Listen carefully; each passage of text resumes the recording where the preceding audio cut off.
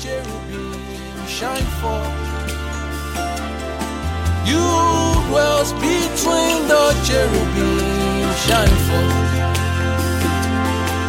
You dwells between the cherubim shine forth. You dwells between the cherubim shine forth. Our Father, we thank you. Father, we cannot praise you enough. We cannot sing your praise enough. Lord, your praises, God, your praises are so high.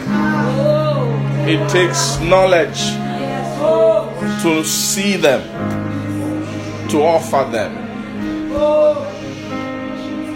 Father, we ask you, accept us this morning. Accept what we have brought, what we have to bring. It's that which you've given. That is what we have to bring back to you. We ask that you will accept it. Father, it's not just our mouths singing, but our hearts are saying much more than our mouths can say. We adore you. You are our fear, our reverence. You are the object of all our affections. You are beautiful to us. You make our soul glad.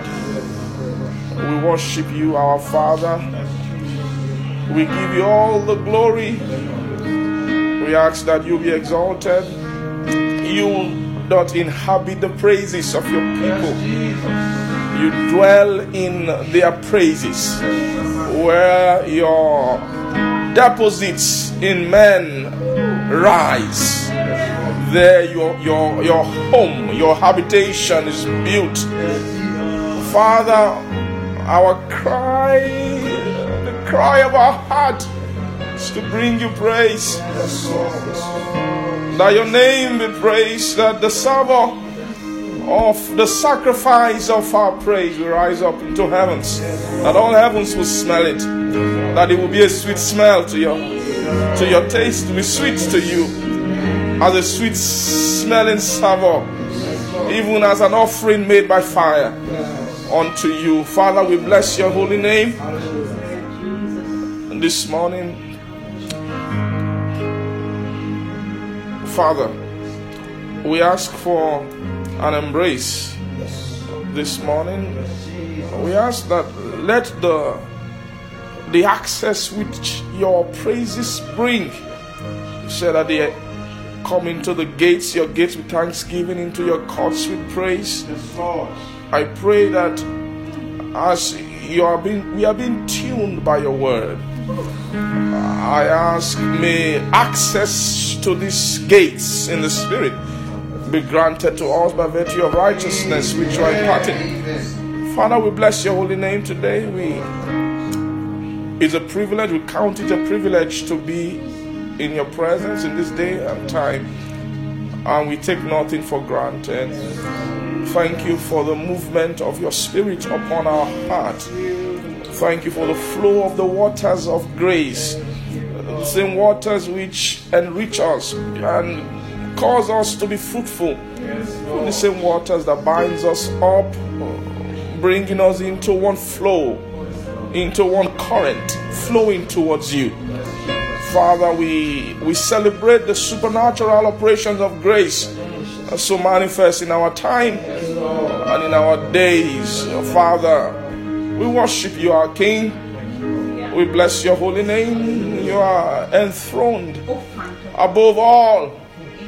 We lift you up. Yes, Lord. We exalt you, our God. There is none like you in all the earth.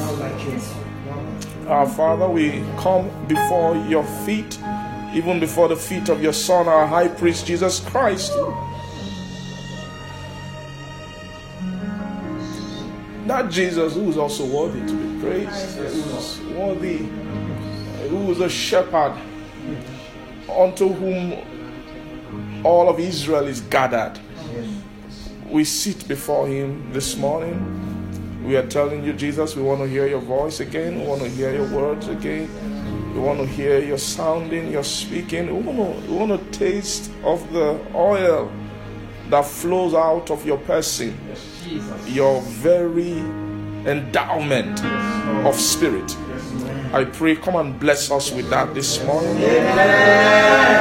You promise that you will prepare a table before us, even in the presence of our enemies, and you will anoint our head with oil until our cup runs over.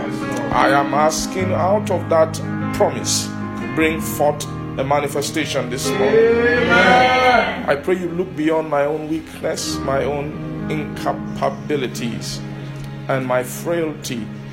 And Lord, use me supernaturally this morning to help find where you've hid pastures for us, to be led into fountains of waters. Thank you, Father. Yield my tongue, use my heart, use my vessel to minister your word. May you endow us with all the meekness this morning that is required to feed at this level. Thank you, our Father. We give all the glory to your name and we worship you.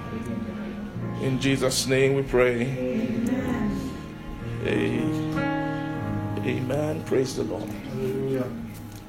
Good morning. You're welcome. Please just welcome somebody. Thank you.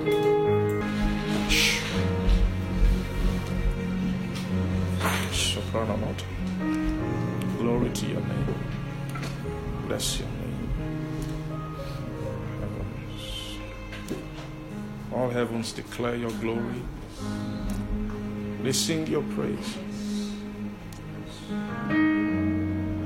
The wonder of all creatures in heaven is constantly contemplating and meditating upon your essence, your make, you are a wonder.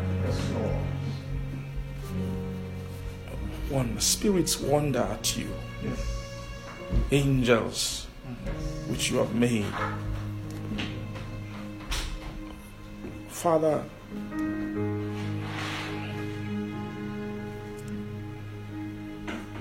you are blessed forever. There is none to be compared with you. All that the world can put together, all that the enemy has, his lying signs and wonders, are not to be compared with just a wonder from you. Father, we worship you in the beauty of your holiness, in your eternal separation. We worship you, our God. You are not just our God, you are the God of all heaven and earth. You are the only God there is. We give you praise. Worship you. Worship you. Worship you. Worship you. Imosivata. Redina Hata. Father Stubrana no Kriel no Mana. Loman Savari Toba. Ramaneva no. Meradabazuri and Tabana. Lavanda Hamona. No Ihal Mazuda Barono Ravish. Thank you. Worship you. Worship you. Worship you. You who laid the beams of your chambers in the waters, who makes the cloud your chariots, and you who walks upon the wings of the wind, the eternal spirit, from where every spirit fountains from, immortality in light. We worship your name. Bless you. We know the time is coming. All the earth will marvel at you. All eyes will see. Every tongue will confess. Every knee will bow. Thank you, our Father. We bless you. Amen. Amen. Praise the Lord. Thank you, Jesus. Let's take our Bibles this morning. Good morning to everyone online. Thank you for joining us. Praise God. Let's see the Bible. I'm actually not sure, where to. Praise God. Or we just trust the Lord to lead us this morning. Amen. Praise God. The Bible is an overwhelming book.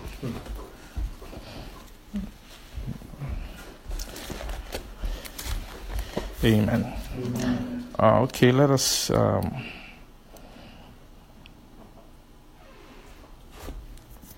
see. That's Psalm 149. It's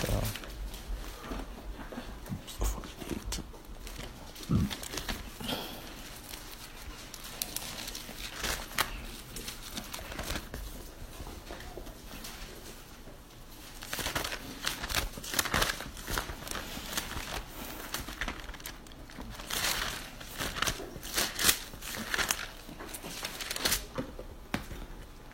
Amen. Amen. Praise ye the Lord. Yes. We'll read from verse 1. Amen. It says, praise ye the Lord. Sing unto the Lord a new song. That's Psalm 149, verse 1. Sing unto the Lord a new song, and his praise in the congregation of saints. Amen. Amen. Thank you. Let Israel rejoice in him that made him. Let the children of Zion be joyful in their king. Let them praise his name in the dance.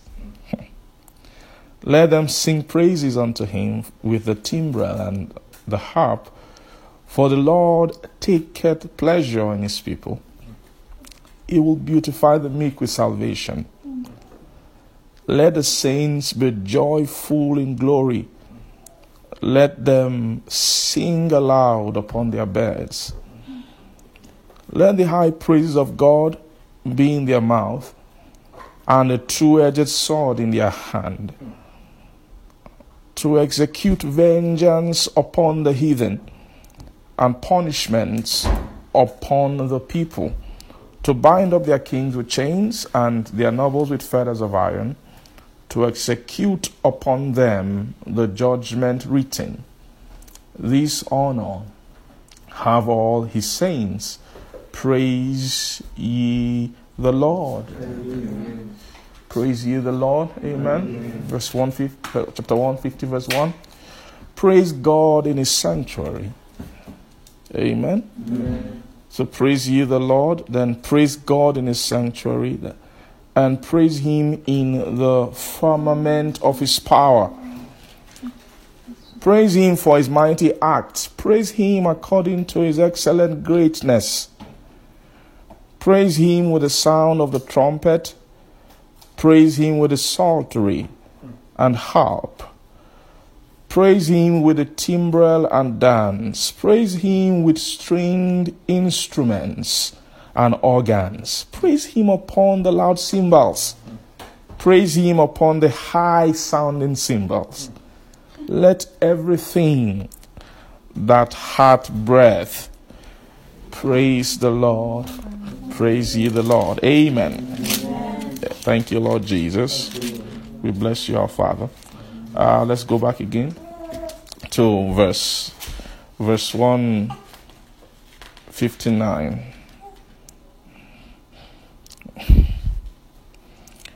Thank you. The ending part of the book of Psalms, they are actually they are, I don't know what the word is now, but they focus on the praise of God. Right, the last chapters.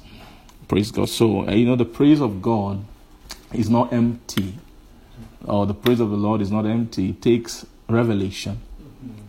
It takes sight to actually excavate His praise. If we don't have the blessing of revelation, after a while you won't even know why God is worthy of praise. Praise God. The world is still struggling about whether He exists, talk less of praising Him.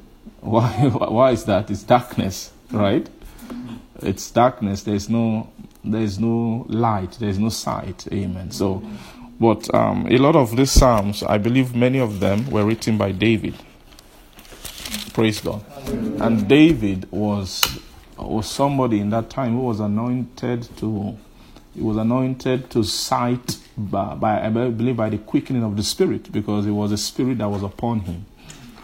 We saw that spirit manifest when Saul was depressed, and then they brought David. Amen. And David took the harp, I believe it was the harp, and he began to play. And just by playing the harp, he was able to bring about a movement of the Spirit. Praise God. There was a connection between David's playing and the manifestation of the Spirit of God. And really, he must have played and played till he was so strong, and the Spirit that was upon Saul had to go away because of David. So David has had a grace at that time to fetch the praises of God. Amen. They called him the sweet psalmist of Israel. Praise God. So David was a blessing to Israel. He was a type of Moses for his own generation. Amen. He was a what? Who is a Moses? The man who connects God for the people.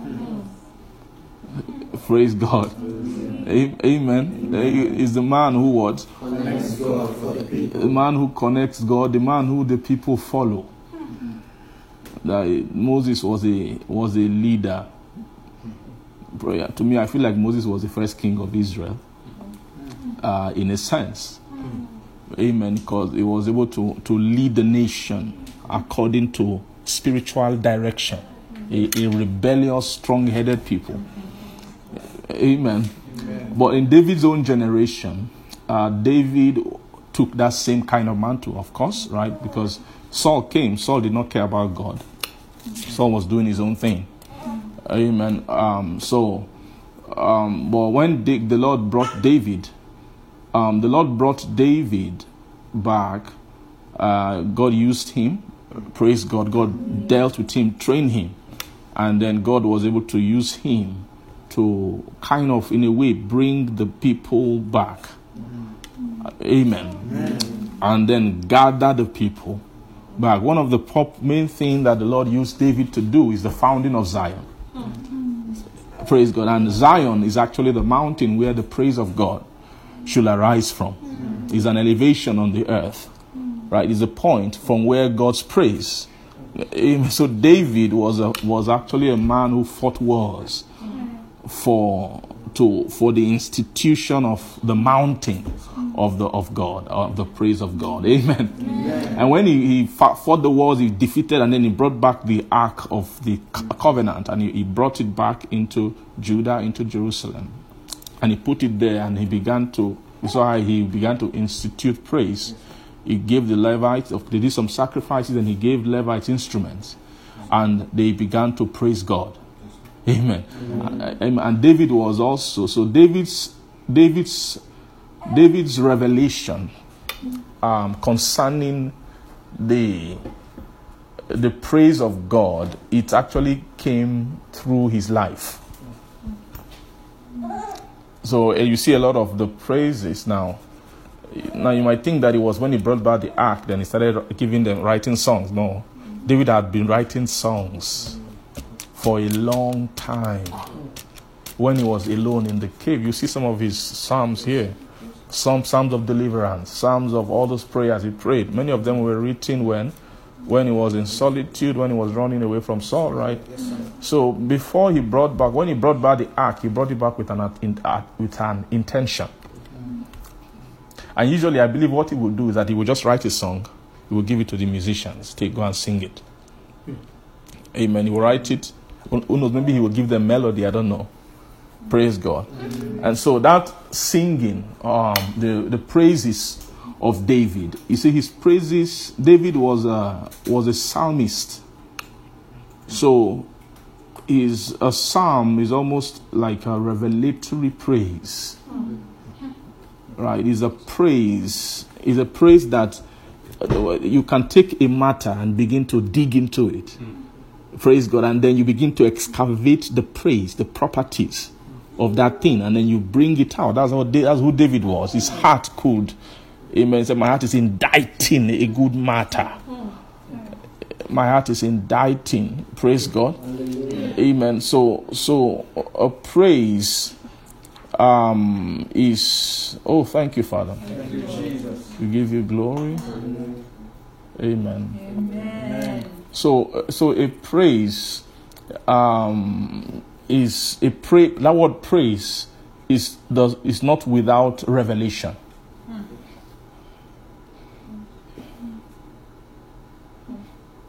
If it's not revelatory, it's not a praise. Amen. So it is revelation that produces praise. Another word for revelation means the sight of righteousness.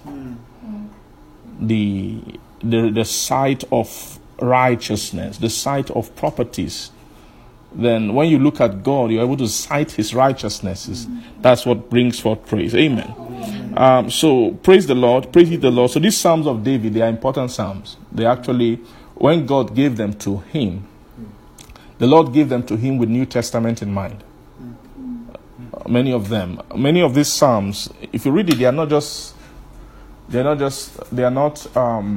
not without understanding. So there are things about him which the Lord gave him that should be part of the scriptures. Right? Which some of these things we have to now come again by the spirit of revelation and look at the song that David sang and say, okay, what was this thing about? What was the spirit that was inspiring these songs? What were they speaking concerning? Praise God. Let's read verse 1, chapter 149 again. It says, praise ye the Lord, sing unto the Lord a new song, and his praise in the congregation of saints. Amen. Now, so this new song, there's what you call just praise. Then there's what you call a new song. Amen. So a new song, right? You sing praise in a new song. Then he now spoke about his praise in the what? In the congregation of saints. Then verse 2, let Israel rejoice in him that made him. Let the children of Zion be joyful in their king. Let them praise his name in the dance. Let them sing praises unto him with the timbrel and the harp. For the Lord taketh pleasure in his people, and he will beautify the meek with salvation. Verse 5, let the saints be joyful in glory. Let them sing aloud upon their beds. Praise God. And we've seen the meaning of this, that the saints who are joyful in glory, praise God. The saints who are joyful in glory are saints who have gotten into glory. Right? They have gotten into the realm of God's glory, which is the realm of God's glory is the realm of high praises of God. Praise the Lord. So praises of God are in levels. We know that. The level of praise that a creature manifests is according to what the amount of, there's something, say it, the amount of righteousness that what? that he has inherited. Amen. So there is the righteousness that he has is, now you can sing praise, singing of praise, like singing praise. Amen. Singing praise, the physical act of just singing, like you read something and then it turn into a song, and singing, praise God, that thing of singing, it means a lot in the spirit. Praise God. But it is actually a representation of a spiritual reality that should be happening. Praise God. So I think I've said it many times that it's possible for someone's mouth to be singing, but the true thing that God eats is not song, it's not sound, it's not physical vibration of your music. That's not what God takes. What God takes, what constitutes praises to God, is a spiritual something that is arising from man. It is what are they? They are righteousnesses. Things about him that man has come to know and has inherited. They are settled in the man. They become a component of him. Praise God. And then those things, when those things begin to rise up to God, that's what you call praises.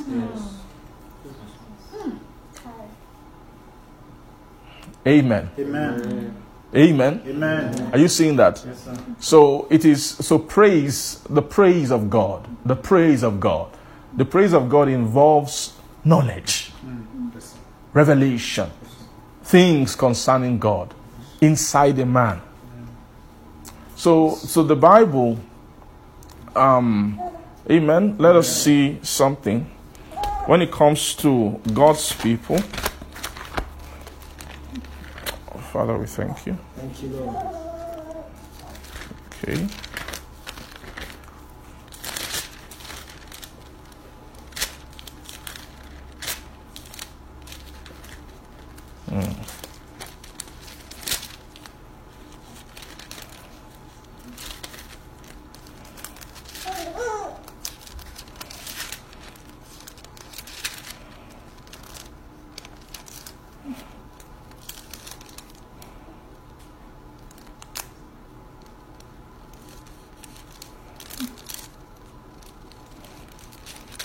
Maybe let's just read some verses. There are so many. Okay.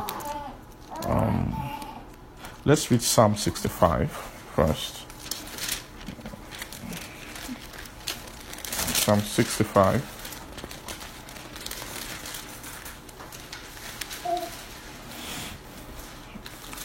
If you're there, say amen. Amen. Psalm 65, verse 1.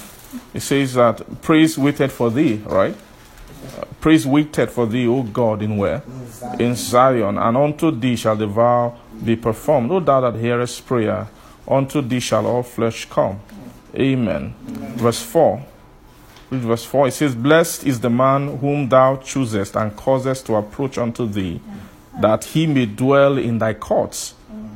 Then it says, we shall be satisfied with the goodness of thy house, even of thy holy temple. By terrible things in righteousness wilt thou answer us, O God of our salvation, who art the confidence of all the ends of the earth, and of them that are far off upon the sea. Praise God. Hallelujah. Now you see this praise in verse 1 that waited for him in Zion. The praise is actually that when the Lord has instituted Zion, praise God, Zion is actually a mountain of praise, right? So can you tell me where is that place where he says, you who make mention of the Lord do not cease until he has made Jerusalem a praise on the earth. Okay, yes, yeah. Isaiah. Book of Isaiah.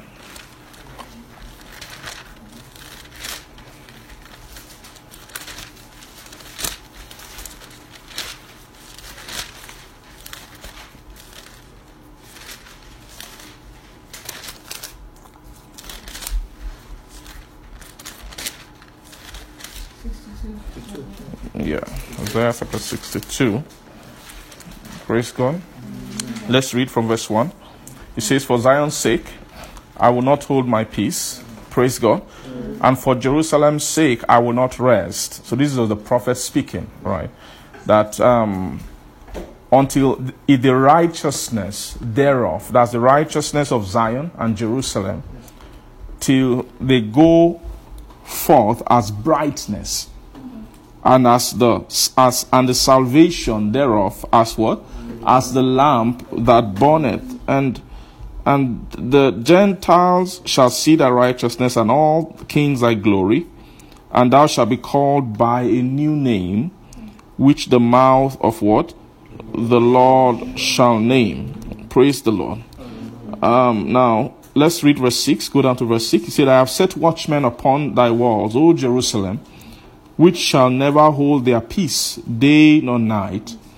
Ye that make mention of the Lord, keep not silence, and give him no rest, till he establish," right? And then till he make Jerusalem, what? A praise in the earth. Are you saying that? So till he established it, and then he makes Jerusalem a praise, to make it a praise upon the earth. So when something has become a praise upon the earth, is when that thing has come to a state, like see verse 1. What does verse 1 say? "For Zion's sake." Yeah. Until what? Yes. Yeah, so these two things are the same thing. Verse 1, "I will not hold my peace, I will not rest." He said, "They that make mention of the Lord, do not keep silent." Until what? So one says, till he established, and till he make Jerusalem a praise. Verse 1 says, "Until righteousness thereof go forth as the what? As brightness, and salvation as lamp that burneth." So the righteousness going forth as brightness is also, and the salvation going forth as a lamp is also the same thing as making Zion or Jerusalem become what? A praise upon the earth. So when the people become a praise upon the earth, it's when they have become an embodiment of what? Of his righteousness. Amen. Yeah. You see, let's go to Ephesians. Praise God. Ephesians chapter 1.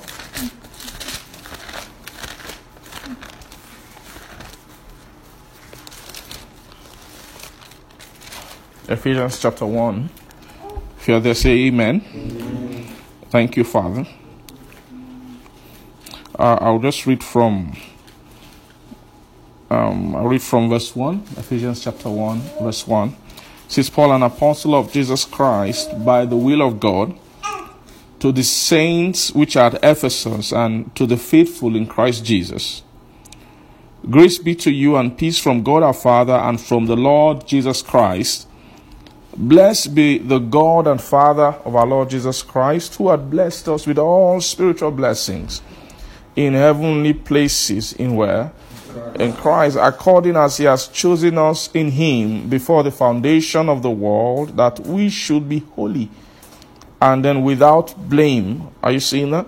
"Before him in love, having predestinated us unto adoption of children by Jesus Christ to himself, according to the good pleasure of his will, then to the praise of the glory of his grace, wherein he had made us accepted in the beloved, in whom we have redemption through his blood, the forgiveness of sins." How?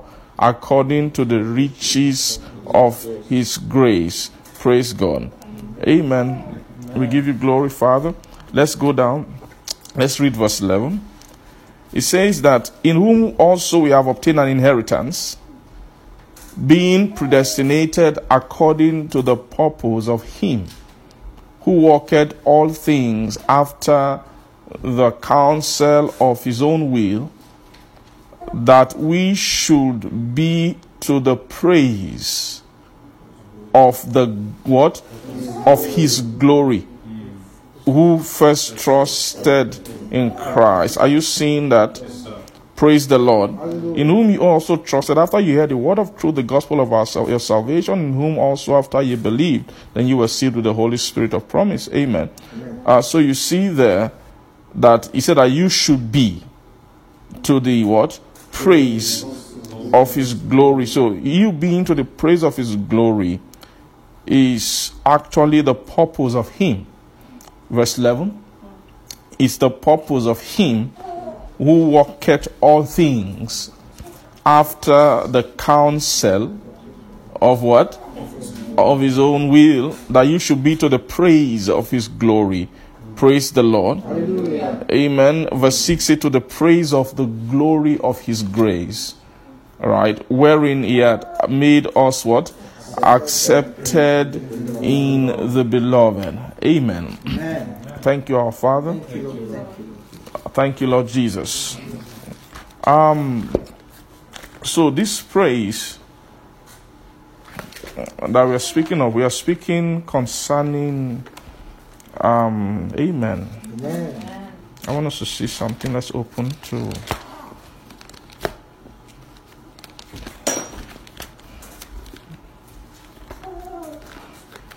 Hebrews. Thank you, Father.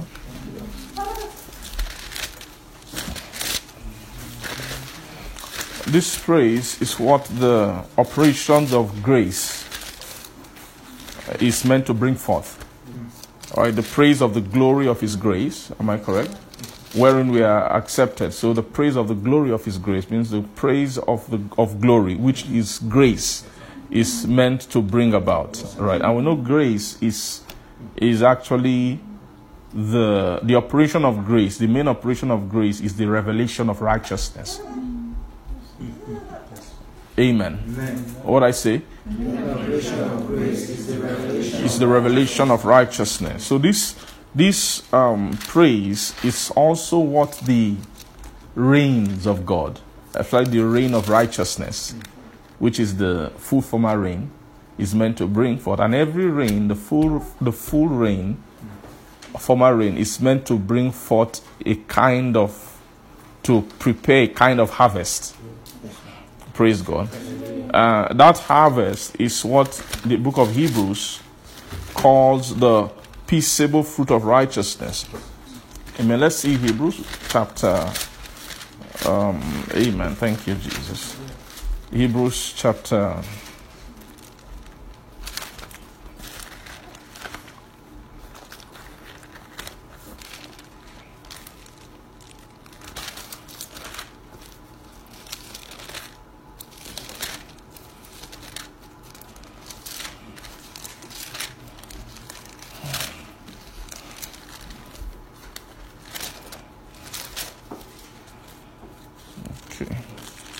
No, not 12. We will see 12, but I want to show something concerning Jesus.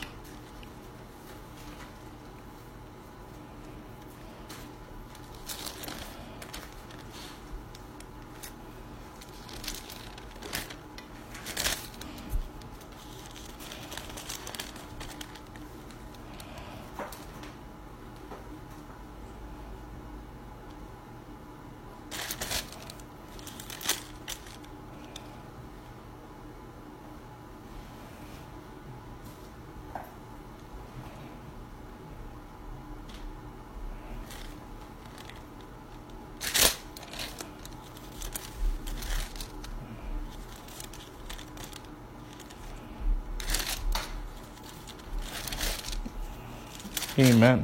Amen.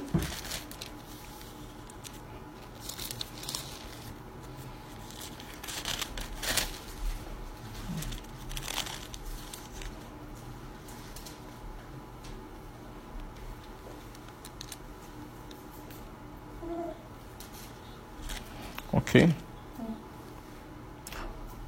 So where does it say? There was a place where he spoke and said that we should go outside without the camp. What chapter? Okay.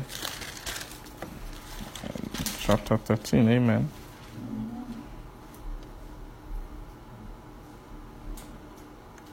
What verse?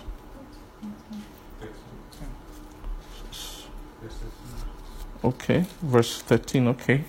So let us go forth, therefore. Amen. Verse 12 says, Behold, wherefore Jesus also, that he might sanctify the people with his own blood, praise God, suffered without the gate. Amen.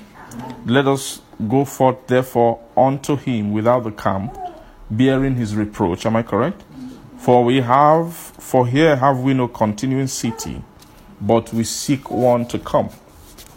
For by him, therefore, let us offer the sacrifice of praise to God continually. That is the fruit of our lips, giving what? Thanks to his name. So that word, by him, so we're just trying to show something how they bring, the goats and all that to the tabernacle, and the blood which they take into the tabernacle, the actual bodies of the animal, so of the sin offering, they have to take it outside the camp and burn it outside the camp. Praise God. And they're saying that same way Jesus was taken outside the camp, but that we should also bear his reproach. Amen. Reproach, praise God, of Christ, we also need to bear his reproach. And when we go to him without the camp, verse 13, and bearing his reproach, because he said, for here we have no continuing city. Amen. But we seek one to come. Then by him, therefore, let us offer the sacrifice of praise to God continually. That is the fruit of our lips, giving thanks to his name. So that word, by him, is actually talking about by what he became. Right? Through what he became, then we are able to offer the sacrifice of what? Of praise. Pray to God continually. That is the what? The fruit of our lips, giving what? Giving thanks unto his name. So the word fruit of our lips actually means is the fruit of our heart. It's the same thing. Right? The fruit of what you have become. So when we become him, now, praise God. Now, you see that word of taking him outside the camp. Amen.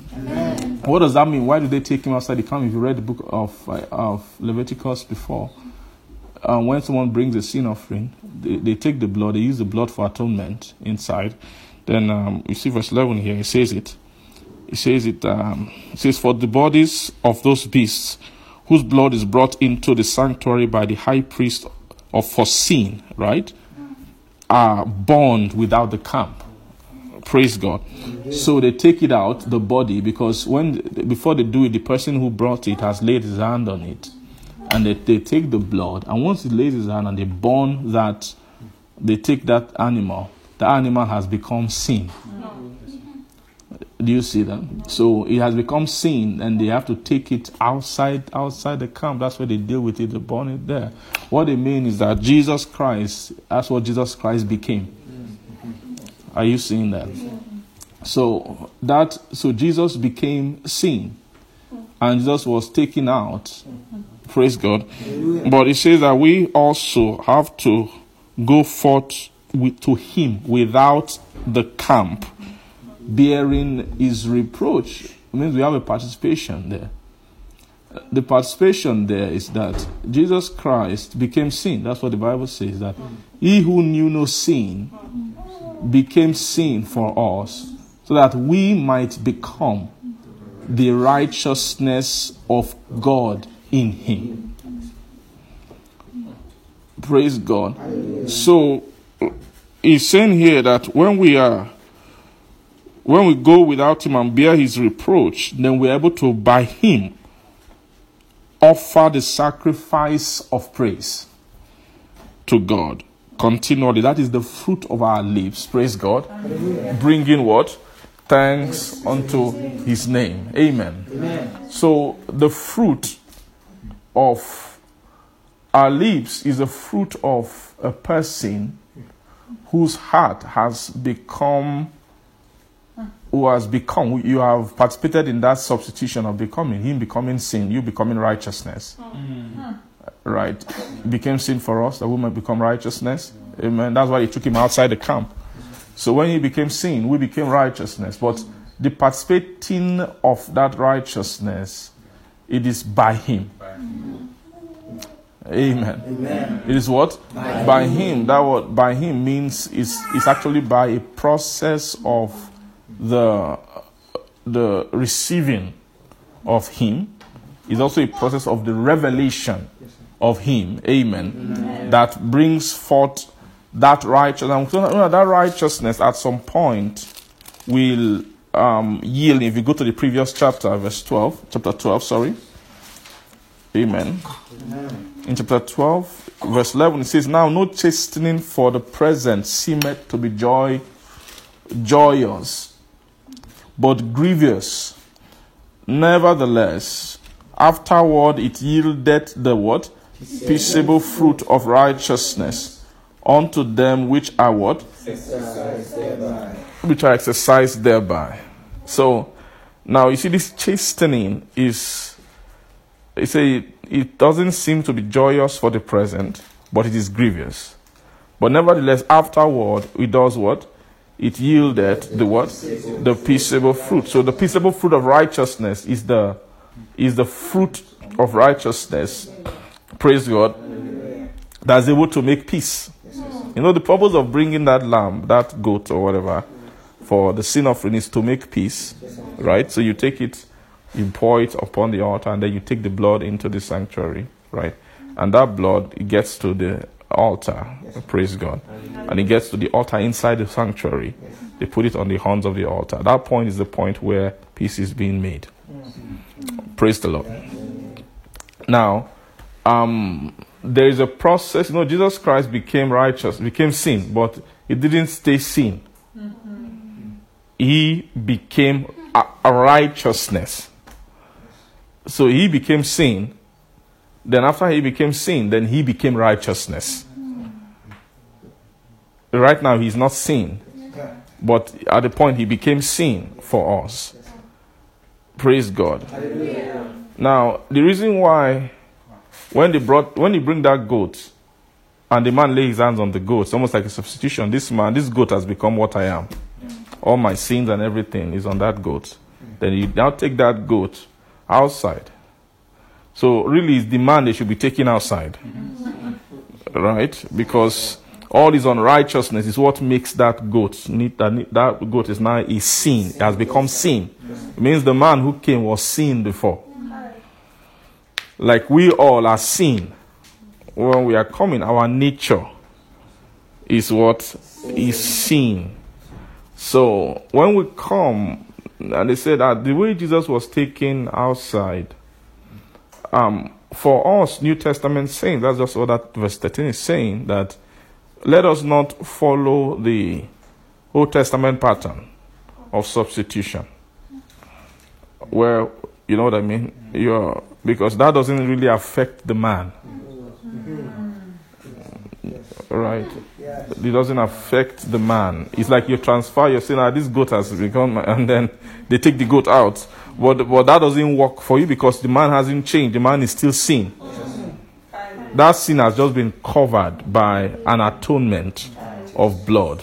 Praise the Lord. Hallelujah. But what he's saying here is that in the New Testament, don't stop there. Don't substitute. That word is that New Testament, the era of bringing tokens in terms of our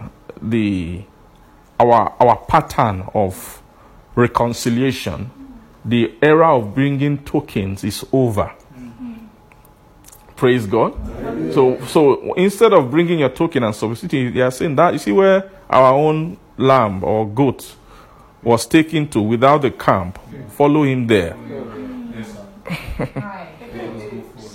Yes, don't leave him alone. Don't say, I've transferred my sin to this. No, that's not the New Testament. Is that this is a special provision.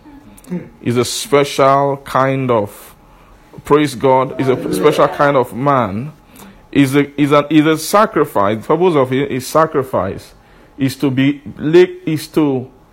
able to make men praise. To make a man a praise. Make a man a praise means a man has righteousness. The man carries righteousness. He has become righteousness.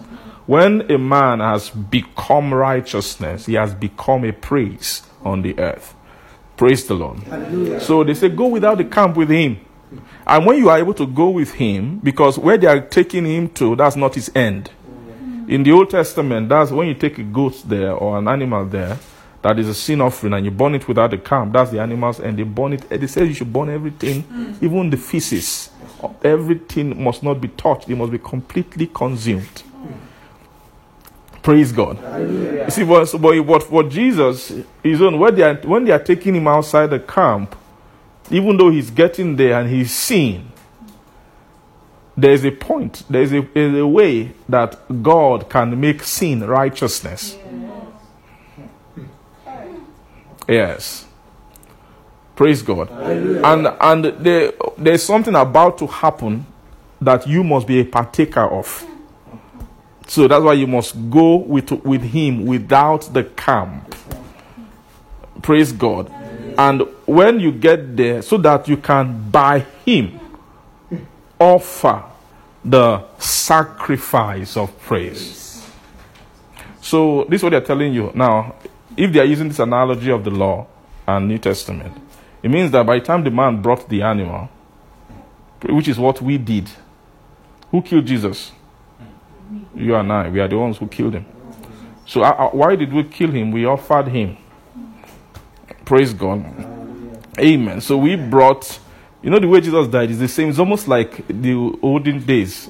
It's the same high priest who was supposed to kill the bulls and goats. They are the ones who killed Jesus.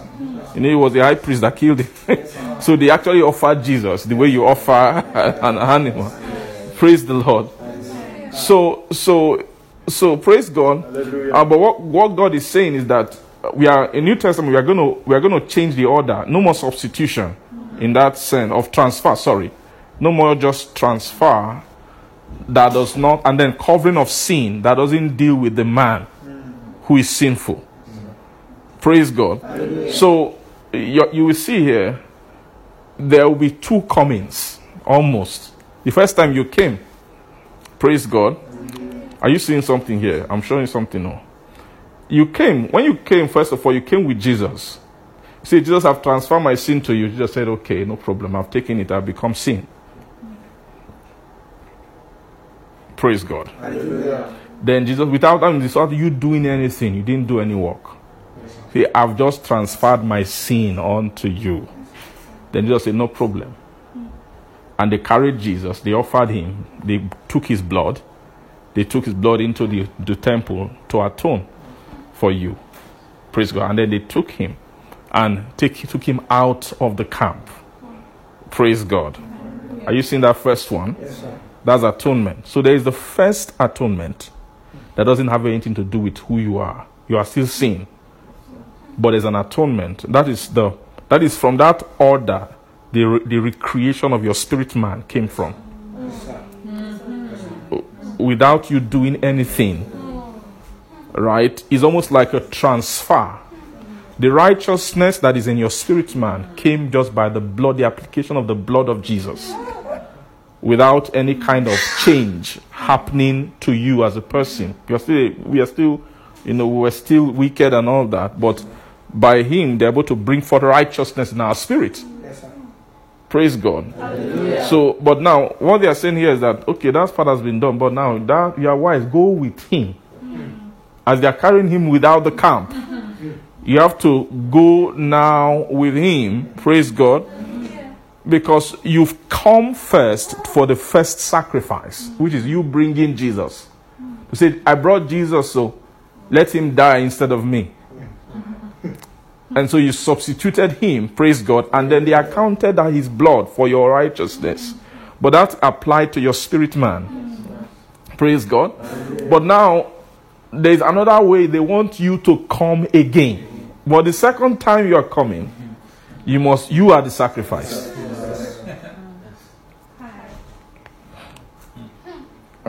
Praise God. Are you seeing it? Because when you go out without the camp, they're about to do something to him. You're going to participate in him being turned back from sin, being turned into righteousness. Praise God. And so that's what it means there. That so when you go out to him without the camp, that you may by him offer what? The sacrifices. So now tell me, what is the meaning of that sacrifices of praise? It is by the time you have now been made righteousness with him. Right? The reason why he was made sin, so that you can be made. He knew no sin became sin for us, so that we can become what? The righteousness of God in him. Now, when you become righteousness, you have to now come and offer what they call the sacrifices of praise, which is the fruit of your lips. Amen. So the thing called sacrifice of praise is the offering of a man. Right? It's the offering of, nobody can offer the sacrifice of praise without participating in or receiving of the righteousness of Jesus. Yes, sir. Praise the Lord. Hallelujah. What did I say? Nobody can offer the sacrifice of praise. Yes. Amen. You know that the right order of entering is through praise. We enter into his gates with thanksgiving. We enter into his courts with praise. Praise the Lord.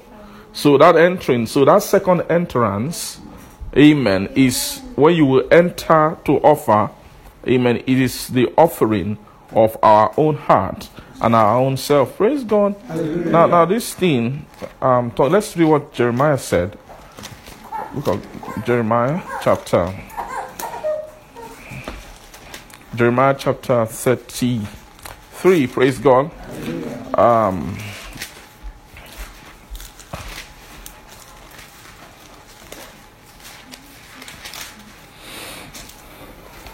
Our Father, we bless you.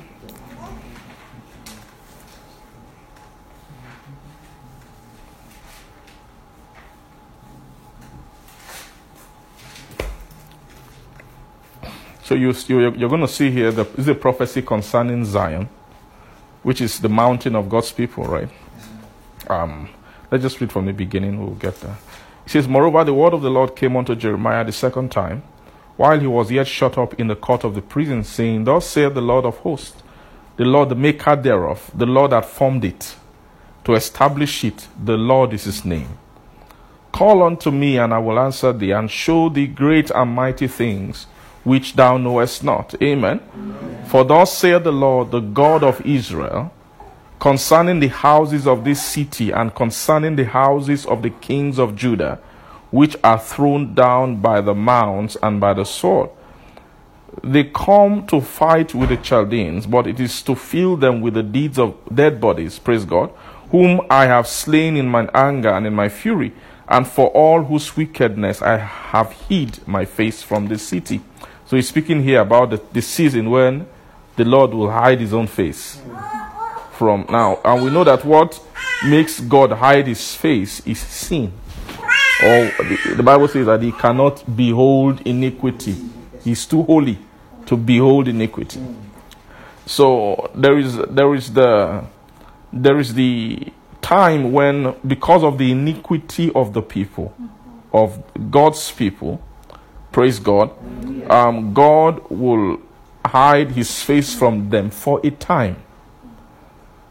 For verse 6 says, "Behold, I will bring it health and cure, and I will cure them, and will reveal unto them the abundance of peace and truth. And I will cause the captivity of Judah and the captivity of Israel to return, and will build them as at the first." Means I will take away their captivity, and then I will what? Build them as at the first. And then I will cleanse them from all their iniquity, whereby they have sinned against me. And I will pardon all their iniquities, whereby they have sinned, and whereby they have transgressed against me. And it shall be to me a name of joy, a praise and an honor before all the nations of the earth, which shall hear all the good that I do unto them, and they shall fear and tremble for all the goodness and for all the prosperity, right? That I shall do what? Procure unto it. Praise God. Thus saith the Lord, again there shall be heard in this place, which ye say shall be desolate, without a man and without beast, even in the cities of Judah and in the streets of Jerusalem, that are desolate, without a man and without inhabitant and without beast. So they shall be heard in this place, right? Verse 11, what will be heard there? The voice of joy and the voice of gladness. Amen. The voice of the bridegroom and the voice of the bride. The voice of what? Them that shall say, praise the Lord of hosts, for the Lord is good, for his mercy endureth forever. And of them that shall bring the sacrifice of praise on into the house of the Lord, for I will cause to return the captivity of the land as the first. Praise the Lord. Amen. Praise God. So this place is just a prophecy of Jeremiah talking about the journey of God's people, of Israel. Amen. Amen. And amen. The journey of Jerusalem. Praise God. He calls it here the cities of Judah, the streets of Jerusalem. Verse 11. So it means there will be a time when they will be desolate. Right? You won't be able to find a man. That word man means you won't be finding statues. Right? When the city is without men, it's without people who have development of strength. Praise God. And so, but after a while, he will now begin to bring about healing in this place. Verse 8, it says, and I will cleanse them from their iniquity, whereby they have sinned against me, and I will pardon all their iniquities, whereby they have sinned and whereby they have transgressed against me. And it shall be to me a name of joy, a praise and an honor before all the nations of the earth. We shall hear all the good that I do unto them. Praise God. And they shall fear and tremble for all the goodness and for all the prosperity that I procure unto it. Thus saith the Lord. Praise God. And then it says, again there shall be heard in this place, which ye say shall be desolate, without a man and without beast, even in the cities of Judah and in the streets of Jerusalem, that are desolate, without a man and without inhabitant and without beasts. Praise God. Say, and they will be heard in this place the voice of joy and the voice of gladness. Praise God. And then the voice of the bridegroom and the voice of what? The bride. And then the voice of them that shall say, praise the Lord of hosts, for the Lord is good, for his mercy endureth forever. And of them that shall bring the sacrifice of praise into the house of the Lord. Now, so they are showing different levels of voices that will be heard. That word voice means there are kinds of praise that are rising up from different levels in God's city. Now, when we're referring to God's city now, of course, we are talking about the church of Christ. It is the place that the enemy has desolated for a long time. What makes it desolate? When you come, you don't find statues. When you come, you don't see built-up men. You don't see people who have been developed. You don't see strength. Right? There should be plenty of abundance of strength, statues of strength in God's own city. Praise God. And in God's own house. Praise God. But when you don't find people who are strength, of course, strength is righteousness. Praise God. What I say? Strength is righteousness. Righteousness is the building blocks of God that God uses to build up a man. Right? So righteousness, it says that they shall be called the trees of righteousness. The planting of the Lord. Isaiah chapter 61. That he might be what? That he might be glorified. Praise God. So those people who will be, and then they will build the old waste places. Am I correct? So that those places that have been desolate, they needs men of strength who will bring about the building. Am I correct? Praise the Lord.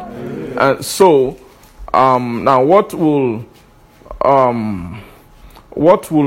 bring about this return of strength? When this strength comes back to God's house, you now begin to hear different levels of praise arising to God at different levels. Praise God. Now, one of the highest level you will hear is what they call the voice of joy and gladness. Praise God. The voice of joy and gladness. That word joy and gladness is joy that is actually is a realm. That word joy and gladness is the realm of the most holy. That is the realm of the presence of God. In his presence there is fullness of joy. So joy and gladness actually means fullness. When joy has become full, it connects gladness, like Jesus received the oil of gladness. Amen. So there will be a voice. That realm of joy, gladness and joy has a voice. Whenever you hear the word voice doesn't mean it's not sound. You see in the Bible sometimes they speak about sound. There will be a sound of joy, a sound of Now, but when they use the word voice means distinct. Right? If you speak now, that's a sound. You speak is a sound. But when you speak, I heard a voice is different from that voice. They are both sounds, but when you now use the word voice, it's talking about this one. There's Tolu's voice. There is what? Jimmy's voice. So this voice belongs to him. So when I say I heard Jimmy's voice, when Tolu speaks, what I hear is not Jimmy's voice. But even though they are both sounds, but the particular voice is, you get what I'm saying? Yes, sir. So this word voice here is a unique praise. The voice of joy and the voice of gladness they are unique praises. Praise God at a level, which is actually it is the voice you hear by the time the saints who are joyous in glory, who will begin to sing aloud on their beds. Right? When they sing aloud on their beds, what will happen? The high praises of God will be on their lips. So that high praises is actually the voice. It's a particular voice. It takes saints who are joyous in glory, praise God, to be able to praise God with the voice of joy and the voice of gladness. Am I making sense? Yes, sir. Praise God. Hallelujah. Then, so you see the voice of joy and the voice of gladness. Then when you come just before that, there's another voice you will hear. It's the voice of the bridegroom and the voice of the bride. That region where you hear the voice of the bridegroom and the voice of the bride is the region of marriage. There is the region of marriage. It's just before the what? The region of what? The region, yes. Praise God. Hallelujah. So that voice, you see the voice of the bridegroom and the voice of the bride, that when you hear that voice is when the bride the bridal state has emerged. When the bridal state hasn't emerged, you will not hear the voice of the bride. So it's not every church state that is a bride. In other words, Jesus can't marry just every church. Jesus can't come to the earth now and just marry this church that we have now. It's not possible. This church that we have now, amen. I'm not sure I don't think I'm not sure you can find the bride inside yet at this level. Praise God. And why will that marriage not happen? Because And you won't hear. There's something, that thing called the voice of the bride. It's like Revelation chapter 22, when the Spirit and the bride begins to call, right? The bride will say, "Come, come, come." Then, Amen. So that voice is when it takes development for the bride to develop the bridal voice. Yeah. And without a bridal voice, you can't call. Let the Spirit and the bride say, "Come." Praise God. Let the Spirit and the bride say what? Come. Say, "Come." That word "come" is a calling. All right, you are calling the bridegroom. What actually calls the bridegroom is the praise. God has to make Jerusalem, right, a praise on the earth. Right? Know that word Jerusalem just means, Jerusalem means who the bridegroom should marry. Jerusalem is actually the name. Jerusalem means the word means habitation of peace. Is a habitation. Amen. It is actually, and that habitation is the wife. If you see in the book of Revelation 21, is that city, the New Jerusalem. They call it the heavenly Jerusalem. Amen. When the angel said unto John, say, "Come, I will show you the Lamb's wife." And then he said, he took me away in the spirit to a high mountain, and then he showed me, I saw a new the city coming out of heaven from God, adorned what? As a bride. What?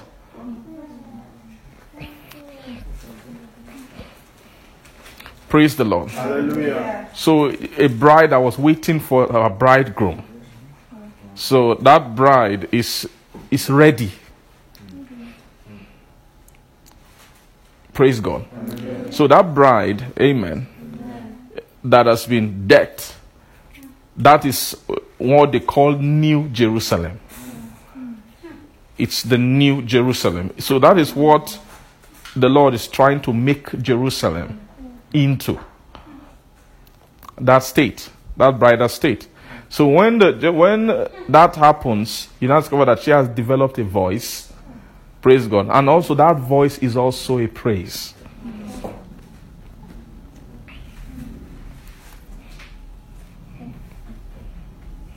Amen. Amen. But then when you come below that, then you will now find, praise God, let's read that. He said the voice of the bridegroom and the voice of the bride. Then he said the voice of them that shall say, "Praise the Lord of hosts, for the Lord is good." Now, are you saying that for his mercy endureth forever? Now, whose voice are these? They are just before you hear the voice of the bride and the bridegroom. When you hear the voice of the bride and the bridegroom, is in that realm. It's actually a realm. If you ask me, is it holy place? Is it most holy place? I don't know. There's a realm there. Praise God. It's that world where, praise God, it's like that place. There's a place where in the book of, when the Lord was narrating the story of the 10 virgins, right? There's where by the time the virgins move, the wise ones move, there's a place where their voice meets the voice of the bridegroom. Praise God. You know that time there's actually an amen. There's an echo. Amen. Yeah. To behold the bridegroom cometh. Praise God. Now that time, one of the things that bride would have happened is that bride must have overcome. So the bride would have just overcome in order to be married. Are you seeing that? Would have just overcome in order to what? In order to be married. Amen. So at that realm, this place is just showing realms of ascension. Just before gladness, before joy and gladness, there is the union of the bride and the bridegroom. Praise God. See that now, although Jesus has been anointed with the oil of gladness, he's not really enjoying it yet. Because at that Hebrews chapter 1, when they anointed him, they said, sit down and wait until. They didn't say, come and sit down and reign forever. It says, sit down until. Sit at my right hand until your what? And of course, we know that his enemy being under his footstool means that the enemies have come under the rest of his body. He is the head. The head is seated. But his enemies are not yet under his footstool. The footstool is where the feet is. So it means the enemies should be under his feet, but they were not yet under his feet. Praise God. When Jesus ascended and sat.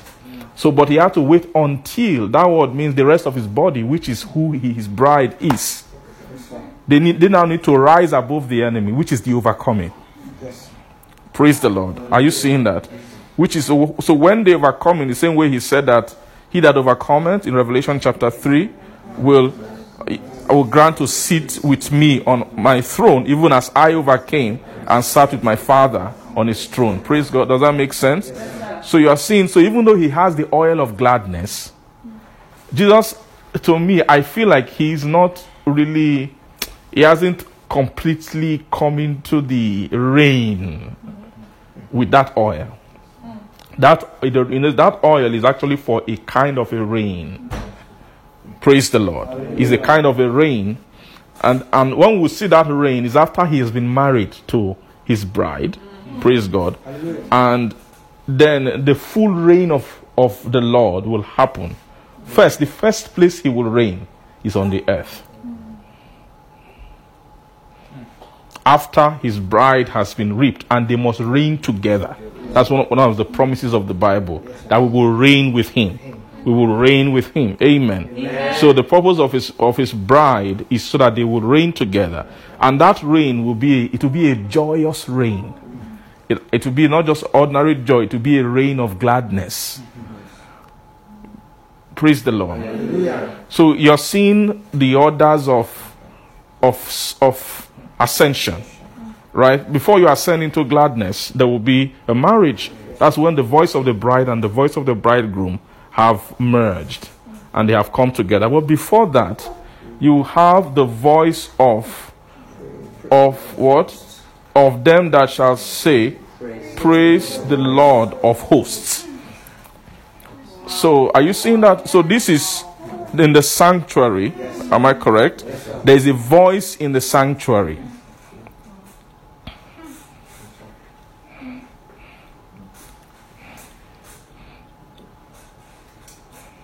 It's also a voice of praise too. It's a voice of praise as well. Praise the Lord of hosts. It's also a realm of praise. It's a realm of praise before the bridal stature has been produced. So this realm is the praise of sanctification. So you people who are offering this praise are people who they've gone far to a point, but they've not yet become bridal in their state. So they are actually, they've not begun to engage the voice of the bridegroom, but the person who they hear is the Lord of hosts. Right? Which is the Lord of the sanctuary. Praise God. Which is still Jesus. But in a capacity where he comes among the hosts to minister unto them. Amen. So there is also a praise at that level. Anybody who begins to journey in sanctification, you have already begun to offer praise.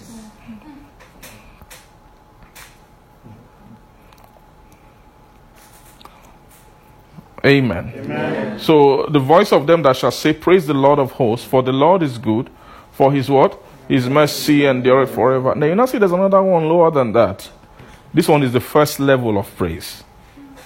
It is the voice of them that shall bring the sacrifice of praise into the house of the Lord. Are you seeing that? They are bringing the sacrifice of praise. They are bringing the sacrifice of praise. Amen. So of course, when they say this word, the house of the Lord, that house also includes the courts. of the Lord. Yes, that's the first dimension of the house is the courts of the Lord. And so those who are bringing in the sacrifice of praise are people who have gained entrance into the first dimension of the kingdom. So that level is also a praise level. That's the level for initially that Hebrews chapter 13 was speaking of. Right? Are you seeing that when you go out without the camp, praise God, then you now by him offer the sacrifice of praise, which is the fruit of our lips giving thanks. And of course, we see that word thanks also means praise in the book of Revelation chapter 4, right? When the four beasts, they give glory and honor and then thanks. Praise God. Of course, we know that thanks is praise because it's praise, honor, and glory. But that praise can be substituted with thanksgiving.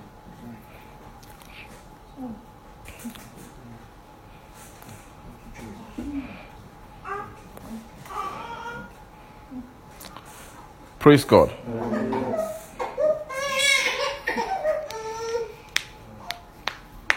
Amen. Father, we thank you. So, what have we seen now? We've seen different realms of dimension. We are breaking down the praises of God. What are praises? Praises means the different places soul should grow into. Is one level of praise to another. So, it means that any soul that has not entered the courts of God has no praise at all. You are not praiseworthy. When they check you in the realm of the spirit, they don't see God's praise in you. This offering praise is not a trivial thing. Are you seeing it all over the Bible? This thing the Bible talks about giving praise, praising God. David spoke about it. It was the Holy Spirit. Say, you who make mention, don't rest until Jerusalem becomes a praise in the earth. Praise the Lord. Hallelujah. A praise. It becomes a praise in the earth. So now you see, people who have not, those who haven't. So I want us to see something. So it means the entrance of a soul into the realms of praise involves the initial bringing of sacrifice. Right? It is with that sacrifice that we enter. Amen. Amen. See, and of them that shall bring the sacrifice of praise into what? Into the house of the Lord. Kai, this thing is a serious thing.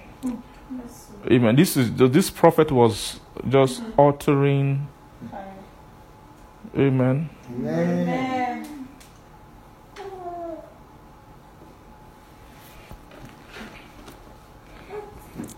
So it means that praise. So now people who have not begun to bring sacrifice into the house of the Lord, are they Christians? So it means, right? So it means they are Christians. Because if you are following how it aligns, anybody who is an Israel is a type of Christians.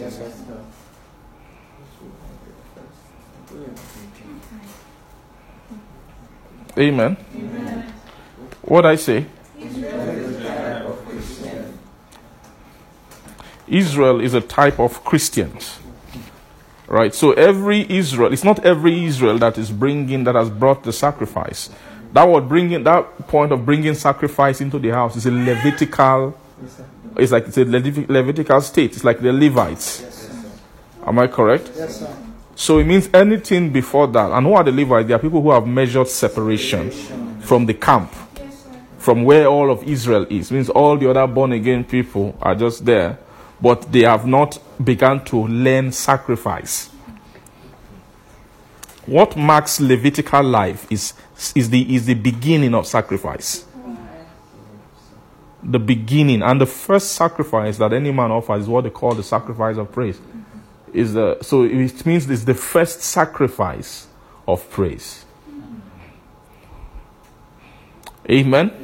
Now, whenever you hear the word sacrifice, it is sacrifices, amen, in the spirit are divided in according to the levels of the wills of God. Am I correct? According to what? The levels. You see, Romans chapter 12, I beseech you therefore by the mercies of God, right? That you what? Present your bodies, what? A living sacrifice that is wholly acceptable, which is service. And then what? Be not conformed to this world, but being what? Transformed. Praise God. So now, that word, be not conformed to this world, is actually telling you, so it means that sacrificing to God involves measuring separation from the world. It involves measure. Anybody who is, you are in the world, you are the same. You are not a sacrificer. You are not making sacrifice. You've not begun sacrificing unto God. Because nobody can sacrifice. Like I was saying before, that an Israelite can't just come out from maybe his own place, where his own tent is. Maybe somebody from the tribe of Simeon, of Gad. Wherever their tent is, you just come out in maybe your backyard and then kill an animal and say, I've sacrificed to you. That doesn't count. Because sacrifice is according to movement. Are you seeing that? It's not a sacrifice if you've not journeyed with it. So the first equipment of sacrifice is separation.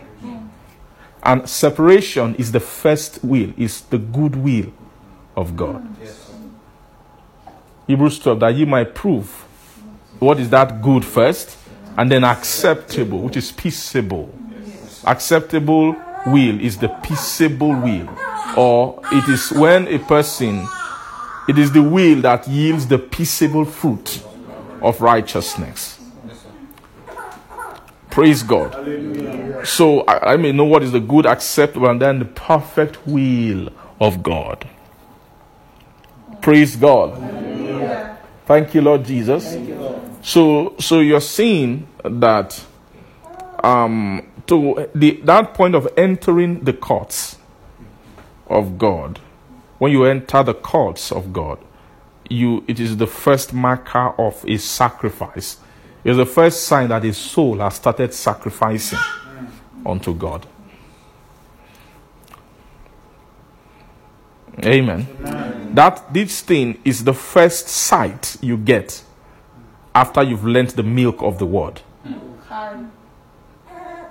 Anybody who's learning the milk, you are still in the camp. You are still like every other Christian. You are born again, but everything the world does, the affections, everything are still inside you.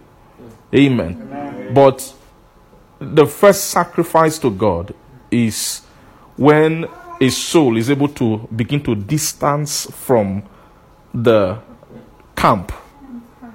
Am I correct? Who is camp? Camp is world, but world that has now been called Israel by title. Amen. So that's why sometimes we say, I'm not in the world. When I was in the world, a lot of times you are still. What makes world? Is there anybody outside there who has world written on their head? That when you see their birth certificate, this is Justin World. No, nothing like that. Amen. World is inside soul.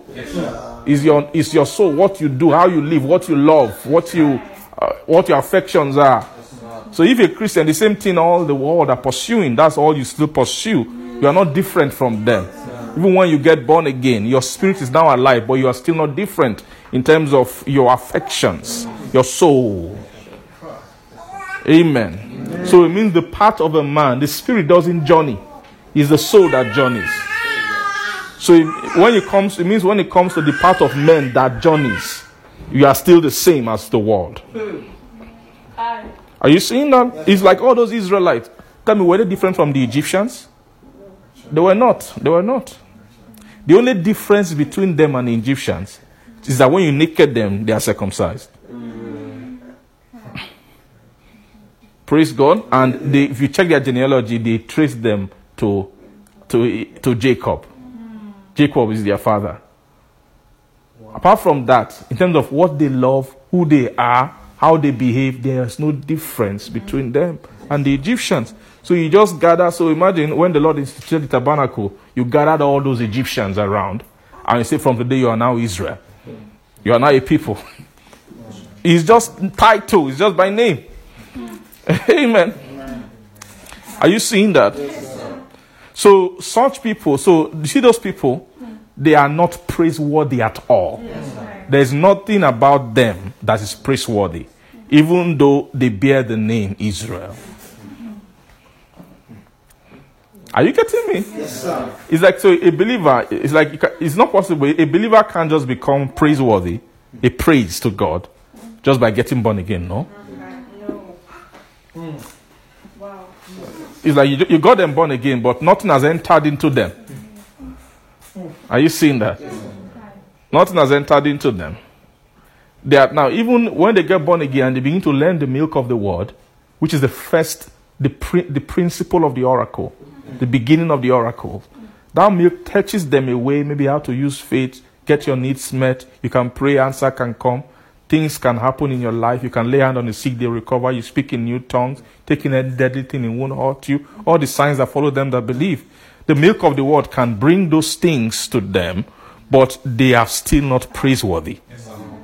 They just came into new capacities, but they haven't changed. So heaven doesn't, there's nothing rises from such a soul to heaven. Nothing is happening in terms of how heaven is not receiving praise from such a soul.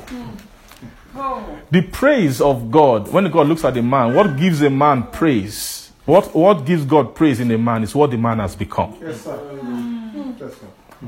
Are you seeing the sense of praise? Yes, It's not his singing, it's not his offering, it's not his tithe, it's not his walking in the church, it's not any of that. It is what the man has become until we have made Jerusalem to become a praise upon the earth. And what is making her a praise? Until her righteousness goeth forth as brightness. Praise the Lord. Are you seeing that? Yeah.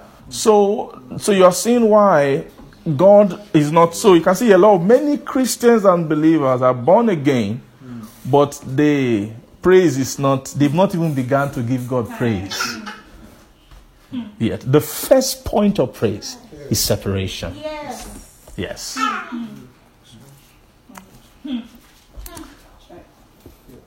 The day that Israelite wakes up and say, "Okay, I want to sacrifice to God. I have to journey." Means he will forsake the life of the Israel life, which is just, if it's just really it's just Egypt that left Egypt. So I'm sure by that time, I want you to picture this thing culturally. When you go among the camp, those 12 tribes, amen. You know, they were still 12 because they split Joseph into Ephraim and Manasseh. When you go among those 12, it will feel like you're in Israel. Because the atmosphere, the ambience their soul brings is, to feel like they are in Egypt. Because the ambience and the culture of their soul was Egypt. And to everybody who still loves Egyptian life, are you seeing that? That life does not ascend. The worldly life. Egypt is a type of the world. Worldly life does not ascend. If it's in a man, it can never ascend. It doesn't come up to God as a praise. Praise the Lord. But after a while, when they now they're able to bring in the sacrifice of praise. That is the first entrance. Amen. Into the realm of praise. That means that they have actually taken journey. Amen. Am I making sense? Yes, sir.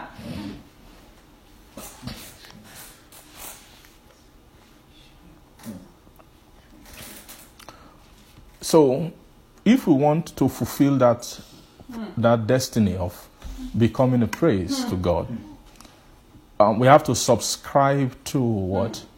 The ministry of Zion. And the ministry of Zion is the ministry of the revelation of righteousness. Amen. Let us read a little bit more of this chapter. Amen. Thank you. Verse 12. Let's see verse 12. Amen. I think we will stop at 11. Say that thus saith the Lord of hosts, again in this place which is desolate, without a man and without beast, and in all the cities thereof, shall be an habitation of shepherds, causing their flocks to lie down. Pray. Are you seeing? Now you see, no man and there is no beast. Now the work of men and beasts means there is no strength. All right. What men and beasts, praise God. Hallelujah. That word men and beasts, the word actually is almost like saying, it's like there are no, beasts are people who should grow up. I'm just using Bible. Grow up to become statures. So men means developed. Praise God. Hallelujah. Now, but it says in that place there will be an habitation of shepherds causing their flock to lie down. That flock is the beasts. Are you seeing that? So in that Zion, in that city of God, you begin to see shepherding ministry will begin to come back again. Man, it says in the cities of the mountains and in the cities of the vale, in the cities of the south, and in the land of Benjamin, and in the place about Jerusalem, and in the cities of Judah, shall the flocks pass again under the hands of him that telleth them, saith the Lord. Verse 14, behold, the days come, saith the Lord, that I will perform that good thing which I have promised unto the house of Israel and to the house of Judah. In those days and at that time will I cause the branch of righteousness to grow up unto David, and he shall execute judgment and righteousness in the land. Praise God. Hallelujah. Are you seeing this? Yes, sir. So in those days I will cause what? On the branch of what? Are you seeing that? Amen. So that word grew up unto David means, what does that mean? Can you quickly just tell me? The throne. Thank you. That's what it means. Remember that in the book of Isaiah, chapter 11, there shall come forth a rod out of the stem of Jesse, and the branch will grow out of his root. Praise God. So on the stem of Jesse was the father of David. That's where David grew from. Praise God. And so that man, he said, in this day I will cause the branch to grow unto David, and then he shall execute judgment and righteousness where? In the land. Praise God. And in those days shall Judah be saved, and Jerusalem shall dwell safely, and this is the name wherewith she shall be called, the Lord our what? Righteousness. So now, why are they saying Judah and Jerusalem shall be called the Lord our righteousness? Amen. This name. Remember in Isaiah 62 that when they have gone forth as brightness and all of that, then they will now be called by a new name which the mouth of the Lord shall name. Is it there? Isaiah 62. So that name which the mouth of the Lord shall name is the Lord giving them his own name. And the name which the Lord will give is that name. It's called the Lord our what? Our righteousness. So he's talking about the giving of God's name, the Lord's name. Amen.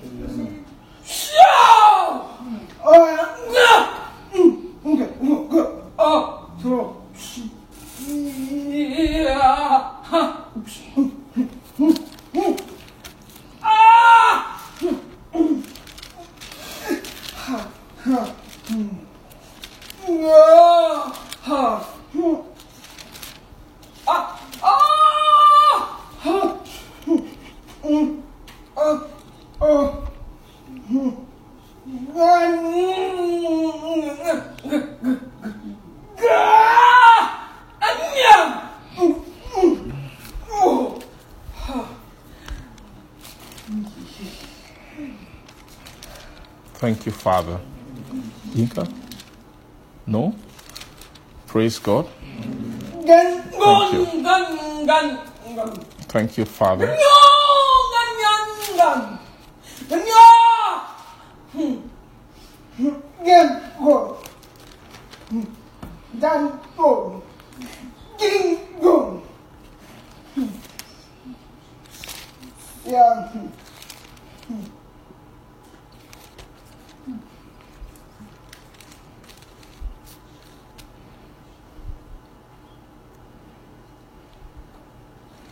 Amen. Prasiva Natapras.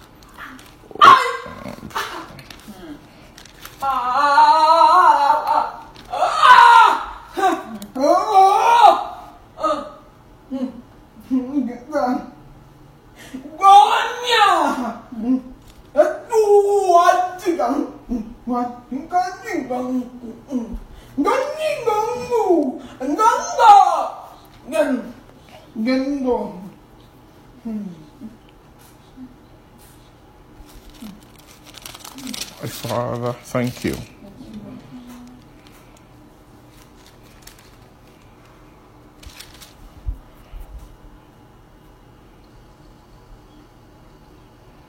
We give you glory. Praise the Lord. Amen. Amen.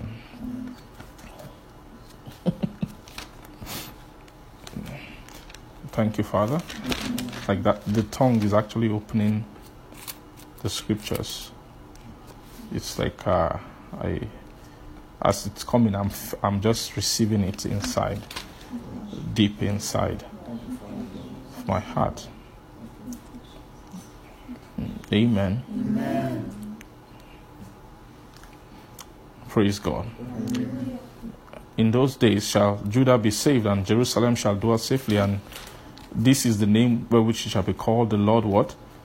Our righteousness. And for thus saith the Lord, David shall never want a man to sit upon the throne of the house of Israel. Are you seeing that? So it means that the throne will not be desolate because of the building of the stature of righteousness. And when the name of righteousness appears, you will find that being capable of sitting upon the throne will emerge. And you also want to also emerge is priestly stature. See, it said, neither shall the priests then the Levites, are you seeing, at their orders, at their, so you see that word thronic is high priestly, right? Because the realm of the throne in the tabernacle is the ark, where the ark is. That upon the ark they call it the mercy seat. So that ark of mercy seat is a type of the throne that is sitting inside the tabernacle. Praise God. Hallelujah. So, and that's the realm of the high priest. Then beyond, when you come down, you now see the realm of the priest, and you now see the realm of the Levites. Are you seeing that? So what one is saying is that because of the growing of the branch of righteousness, that this branch, the first branch is Jesus. Praise God. Hallelujah. So this 15 was first prophesying concerning Jesus first. That when they say the branch, it's talking about that man. I will send forth my servant, the branch. There's a man called the branch in the book of Zechariah. Amen. That man called the branch is the person of Jesus. He is the first person who took the throne of David. But when he takes that throne, amen, he will now begin to execute judgment and righteousness in the land. The word execution, he will now begin to raise other people. It is the shepherdic ministry, praise God, to begin to raise other trees of righteousness. Amen. And it says, in those days shall Judah be saved, and Jerusalem shall dwell safely. And this is the name wherewith she shall be called, the Lord our righteousness. When the branch has raised her up, she will now come into a name, right? That name shall be called what? The Lord. Now, in Isaiah 62, that's the same name.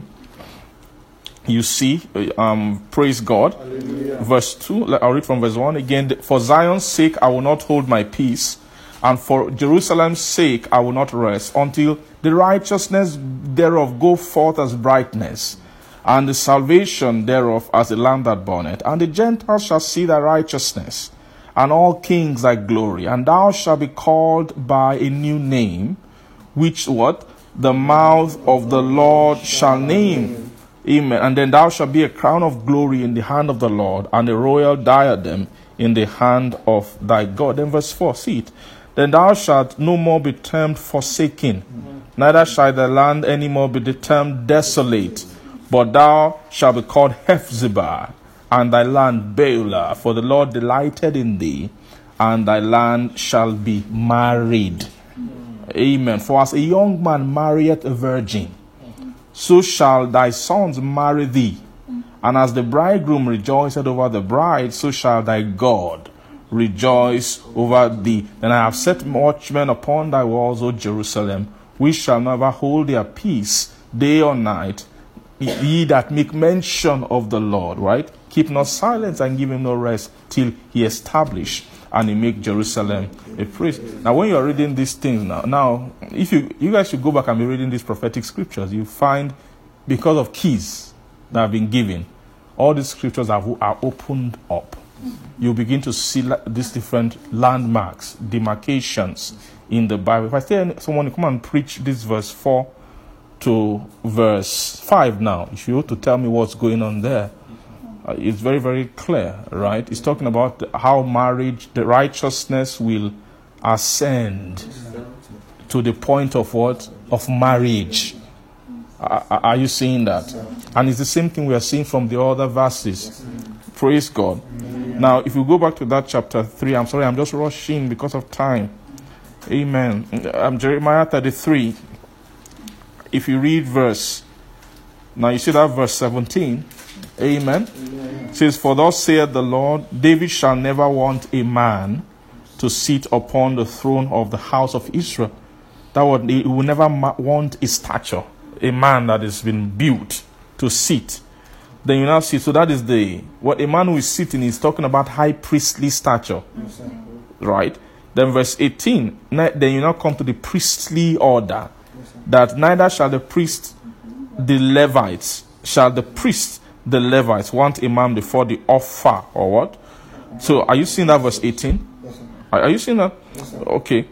It says, said the Lord, David shall never want a man to sit upon the throne of the house of Israel. Then neither shall the priest, the Levites. So the priest will not want the Levites.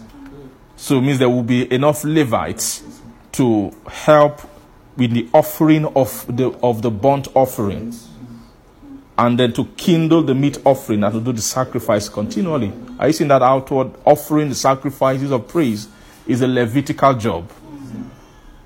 That's the first realm of entrance. The priests actually direct the Levites on what to do.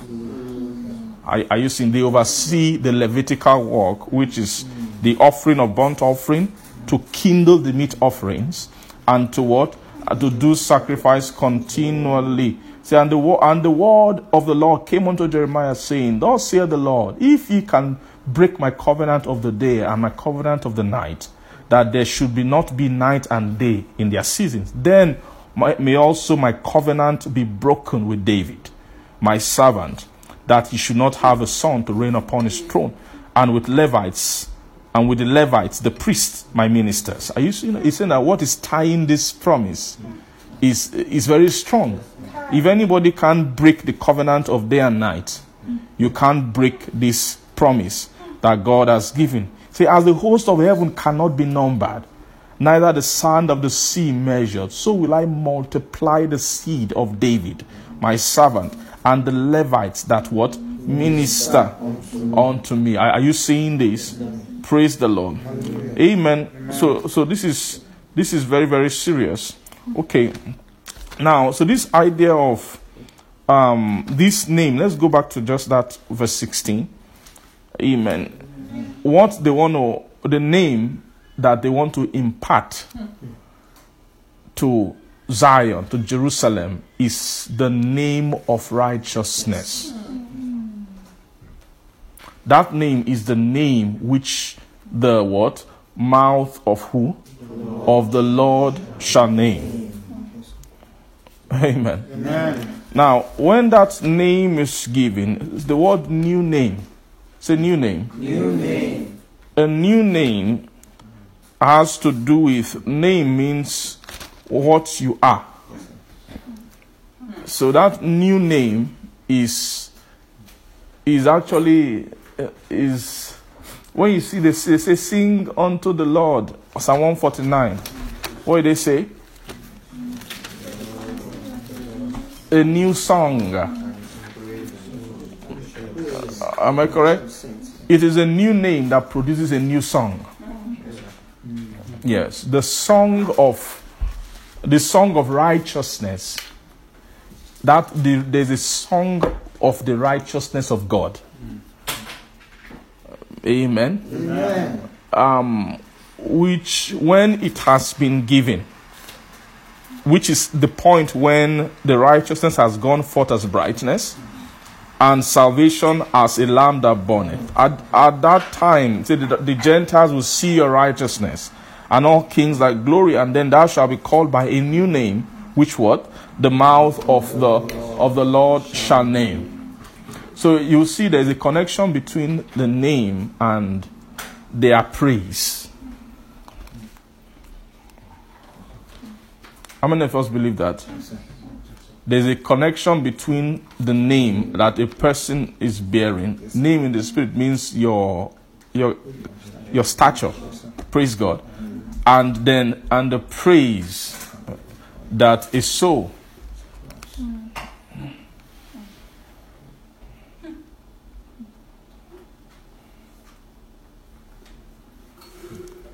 Amen. Amen.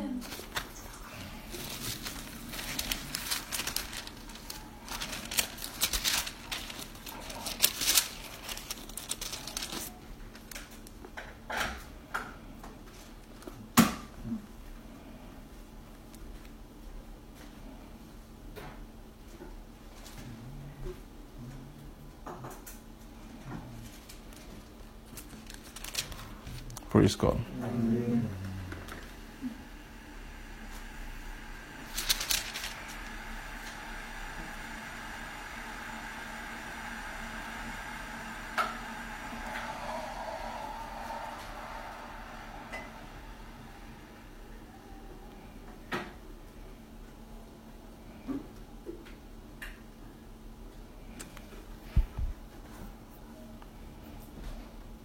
Amen. Amen. Let's read something in Isaiah 48. Just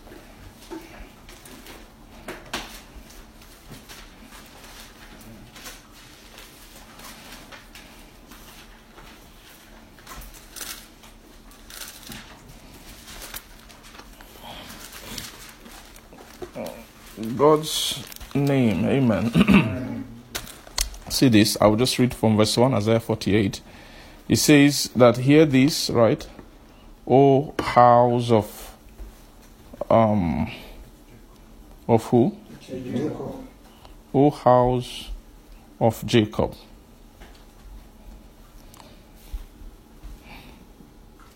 Which are called by the name of Israel, and are come forth out of the waters of Judah, which swear by the name of the Lord, and make mention of the God of Israel, but not in truth, nor in righteousness. So, are you seeing that? These were the people Isaiah was prophesying to, that you guys are bearing name falsely. They call you Israel, but you're not bearing that name in truth. And it means that you don't have the righteousness stature to warrant that name. Are you seeing that? Are you seeing that? Yes, and so it means that. So in this verse, you can see it talks about their righteousness stature. It speaks about what they are called. Then it speaks to the fact that they are calling and swearing by the name of the Lord. Are you seeing that? Yes, so there's a connection between those things. Those two things should all align. A man's righteousness and then his name in the spirit and his capacity to to call upon the name of the Lord. Righteousness. When the Lord raised a seed instead of Abel.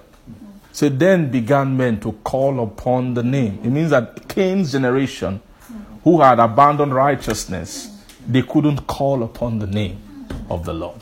But when God raised Seth in his stead, then began men to call upon the name. Are you seeing that? Yes, sir. Praise God. So all these things should all align. Praise God. There's much more here that you can read in your own time, but let's just see verse 9. It says, For my name's sake will I defer my anger, and for my praise will I refrain for thee, that I cut thee not off. Behold, I have refined thee, but not with silver. I have what? Chosen thee in the furnace of affliction. Amen. For my own sake, even for my own sake will I do it. For how should my name be polluted? And I will not give my glory unto another. Say, hearken unto me, O Jacob and Israel, my called. I am he. I am the first. I am also the last. Praise God. Mine hand also had laid the foundation of the earth, and my right hand has spanned the heaven. When I call unto them, what do? They stand up. He's talking about just things he has made. When he made the earth, the heavens, that when he calls, they ought to what? Respond. Praise God. Now, this is just talking about, God was just lamenting about the fact of Israel falling short of their name, of their stature. Praise God. Hallelujah. And so, and that's what I want us to see is that the fact that name is what actually, the name as, whatever the name is, that is the praise. Praise God. Let's see Psalm 48. Amen.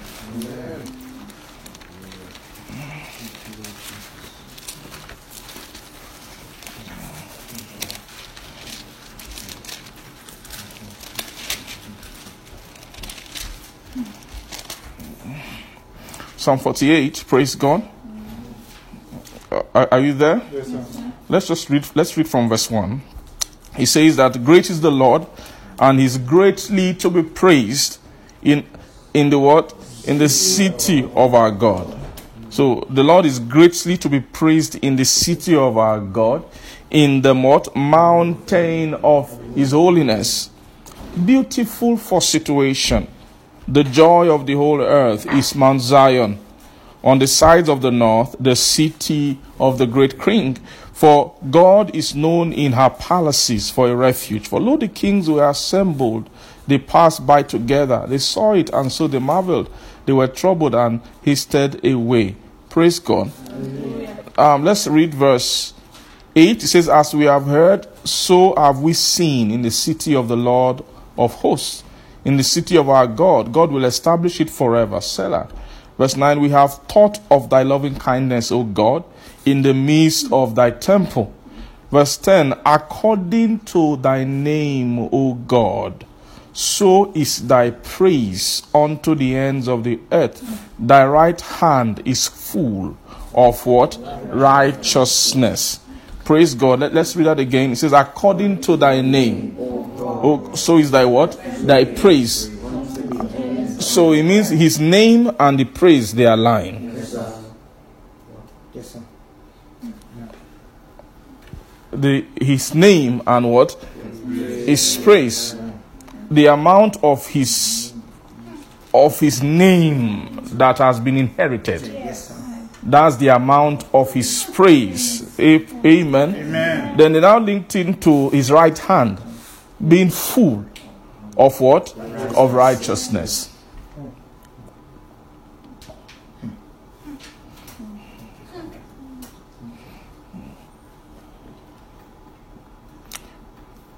Verse 11, let Mount Zion rejoice. What is rejoicing? That's the praise. Am I correct? Of Zion. Amen. Amen. And the daughters of Judah be glad. Why? Because of thy judgment. That judgment is his righteousness. Praise God. Amen. That judgment is what? Is righteousness. So, the righteousness of God. Amen. Amen.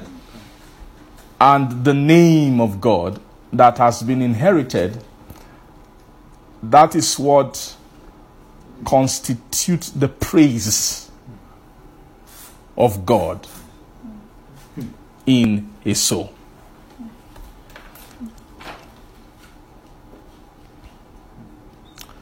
When righteousness has been built and built and built, then righteousness becomes a tree. Right? That is Isaiah chapter 61. Praise God. There are things that he would do in Zion. He will appoint unto them what? Or joy instead of what? Mourning. He will give unto them the oil of gladness. Amen. Instead of what? For the spirit of heaviness. Amen. He will give them a garment of praise. Amen. Are you seeing that? Thank you, Jesus. Thank you, Lord. Then after a while, they will become the trees of the law, of righteousness. For what purpose? That he may be glorified.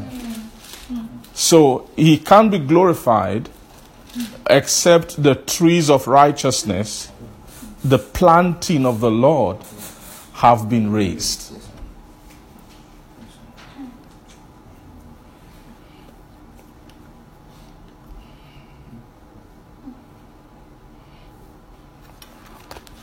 That's Isaiah chapter 61.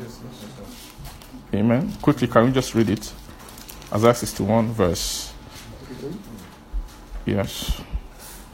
Let's read from verse 3. Amen.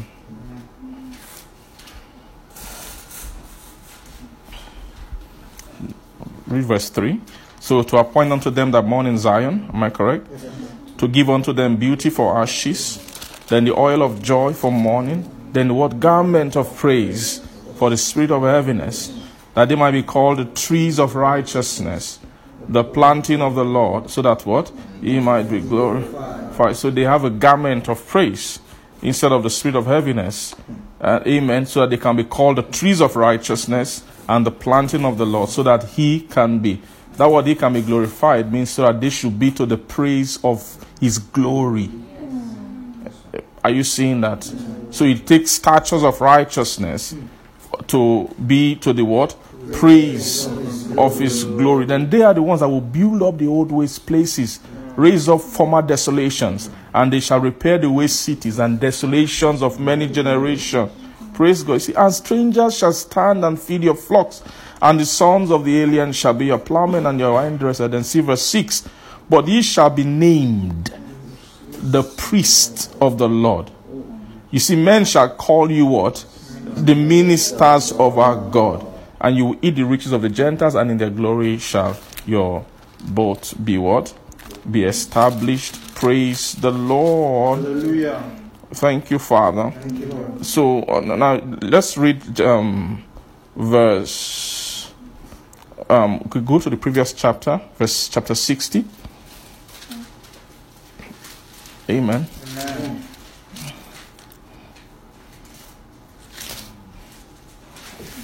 Praise God. Hallelujah. I'll just quickly read from verse 18. Right? It says, violence shall no more. Remember this chapter 60, that's the one that started with, arise, shine, your light is come, the glory of God is risen upon thee. Am I correct? It says, behold, the darkness will cover the earth, gross darkness the people. But the Lord shall rise up upon thee, and his glory shall be seen upon thee. And then Gentiles shall come to your light, and kings to the brightness of your rising. Amen. Now, if that verse 18, it says, violence shall no more be heard in thy land, wasting or destruction within thy borders. But thou shalt call my walls salvation, and thy gates praise. Amen. So are you seeing what they call the gates of praise? Gates means entrance. Are you seeing that? There's a difference between gate and walls. Oh. Now, how many of you believe when they say walls of the city? What do you think by what do you imagine as the walls? I'm sure you imagine walls only as just maybe a fence or something. No, walls means the walls of every house, everything that is built inside it. Like when you go to a house, it has a wall. What it means is that the framing of the city. Are you seeing that? That's what wall means. So they spoke about gates and then walls. It's not the fence they're talking of. All the fence is just the one that marks the whole perimeter. Amen. Then at the fence, you now have an opening called the gate. So that point, right, of entrance is called the gate. Praise God, which is praise in the kingdom. But when you enter into the kingdom, the walls is salvation. So what they're actually telling you is what the entrance is and what the actual makeup is. Are you seeing that? So you make thy walls praise and thy gates what? There was salvation, thy gates praise. The sun shall no more be thy light by day, neither for brightness shall the moon give light unto thee. But the Lord shall be unto thee an everlasting light, and thy God thy glory. And the sun shall no more go down, neither shall thy moon withdraw itself. For the Lord shall be thine everlasting light, and the days of thy mourning shall be ended. Thy people also shall be all righteous, all of them. Praise God. Hallelujah. They shall inherit the land forever, the branch of my planting, the same thing as the planting of the Lord. Then the work of my hands, that I may be glorified. Are you seeing? It's the same thing. The planting. So it will take righteousness. Amen? Amen. That righteousness, all will be righteous. Praise God. They will inherit the land forever. Those righteous ones are the branch of my planting and the works of my hands. And it is through them I will be glorified. And so glory, that is the praise of his glory, is when trees of righteousness has arisen. Is this very, very clear? Yes, sir. This is you are explaining the praises and the glory of God. It's very clear from how many scriptures have we been seeing this thing? Now it's very clear that righteousness, amen, is what if righteousness is not rising on the earth, God is not being glorified. Let's do all the concerts we can. Let's do all the praise and worship meeting, all the singing we can do. Let's do anything we want to do. God is not being praised. He's not being glorified on the earth, and is not being satisfied until trees of what? Of righteousness have been arising. But what we have been suffering is a desolation that the enemy has made sure that in God's house, where the praise should be rising up, there are no men. We don't have buildings. We have people who are busy with many things, but when it comes to stature of righteousness, they are not rising. Amen. Amen. And because of that, praise isn't going. This the song that should be heard in the congregation of the people. The congregation of the saints. That song is not going up. Chorus is going up. Praise and worship is going up. Concerts are going up. Music and all kinds of things. But the true praises of God are not rising. But I thank God for the prophecy. Finally, let's just see a prophecy. There's a prophecy that I came through Isaiah. Amen. Amen. Thank you. Thank you, Father. I love this. To me, it's a prophecy concerning the church of God. Amen. It's a prophecy concerning who? The church. Isaiah chapter 54. Thank you, Father. We'll close on this note today. Praise God. Isaiah 54, are you there? It says, sing, O barren, thou that didst not bear, break forth into singing, and cry aloud, thou that did not travail with child. For more are the children of the desolate than the children of the married wife, saith the Lord. He's using prophetic sight. He's speaking to God's house. Say, you have been barren since, but it's now time to sing. Praise God. Amen. Praise God. Enlarge the place of thy tent.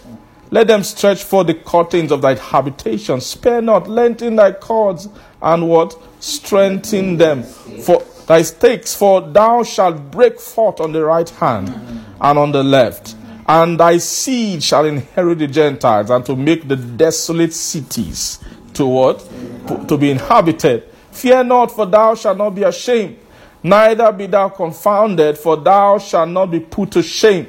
For thou shalt forget the shame of thy youth, and shalt not remember the reproach of thy widowhood any more. For thy Maker is thine husband.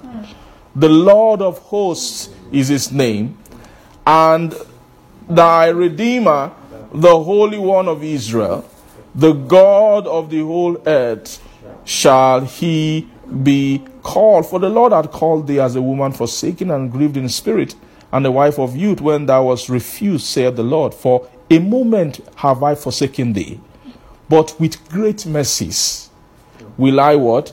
Gather thee. In a little wrath I hid my face from thee for a moment, but with everlasting kindness will I have mercy, what? On thee, saith the Lord thy Redeemer. For this is as the waters of Noah unto me. For as I have sworn that the waters of Noah shall no more go over the earth, so have I sworn that I would not be wroth with thee, nor rebuke thee.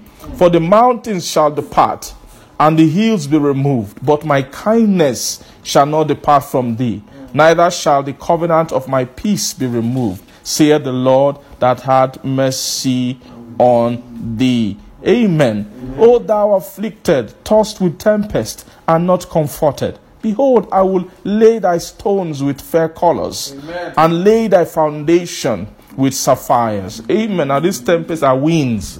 Of course, many winds of doctrines, praise God, that have caused the tempest. Amen. But he said, after a while I will make thy stones with fair colors, and lay thy foundations with sapphires, and I will make thy windows of agates, and thy gates of carbuncle, and all thy borders of pleasant stones, and all thy children shall be taught of the Lord. And then great shall be the peace of thy children. In righteousness shalt thou be established. Thou shalt be far from oppression. Amen. For thou shalt not fear. And from what? Terror. For it shall not come near thee. Behold, they shall utterly gather together, but not by me. Whoever shall gather together against thee shall fall for thy sake. Behold, I have created the smith and that bloweth the coals in the fire, and that bringeth forth an instrument for his work, and I have created the water to destroy. No weapon that is formed against thee shall prosper, and every tongue that what? Rises against thee in judgment, thou shalt condemn. This is the inheritance of the servants of the Lord, and their righteousness is of me, saith the Lord. Praise God. Amen. Father, we thank you. We give all the glory to your name. Let's just begin to bless him today. Let's bless him and give him praise. Father, we thank you. All the glory to you. All the glory to you. All the glory to you. All the praise to you. All the praise to you. Mari lamos stevana nosia. Mansata taliga mahata. Thank you, Father. Thank you, Father. Thank you, Father. Thank you, Father. Bless you, Father. Bless you, Father. Bless you, Father. Bless you, Father. Bless you, Father. Thank you, Lord Jesus. We give you glory. In Jesus' name we have prayed. Amen. Amen. Our Father, we thank you today. We give you glory for your holy word. Your words are true. Amen. Say how forceful are right words. There's apples of gold in settings of silver. Thank you, because every word is finding its place. Thank you, Lord. Father, you are bringing your wisdom to rightly divide the word of truth. Father, we give you glory for that today. Father, I ask, oh God, that this understanding will not fly away. Amen. For us, I pray that your Spirit will use it to bring more deepening of conviction and strengthening of resolve in the Spirit. Father, for us to come into all inheritances of righteousness. Father, I thank you. I pray for every soul that has heard this word under the sound of my voice. I ask, Lord, that you will release blessing from heaven, Father, to bring about the actualization of these things. Thank you, our Father. We give all the glory to your name. In Jesus' name we pray. Amen. Amen. Between the cherubim shine forth. You dwells between the cherubim shine forth. You dwells between the cherubim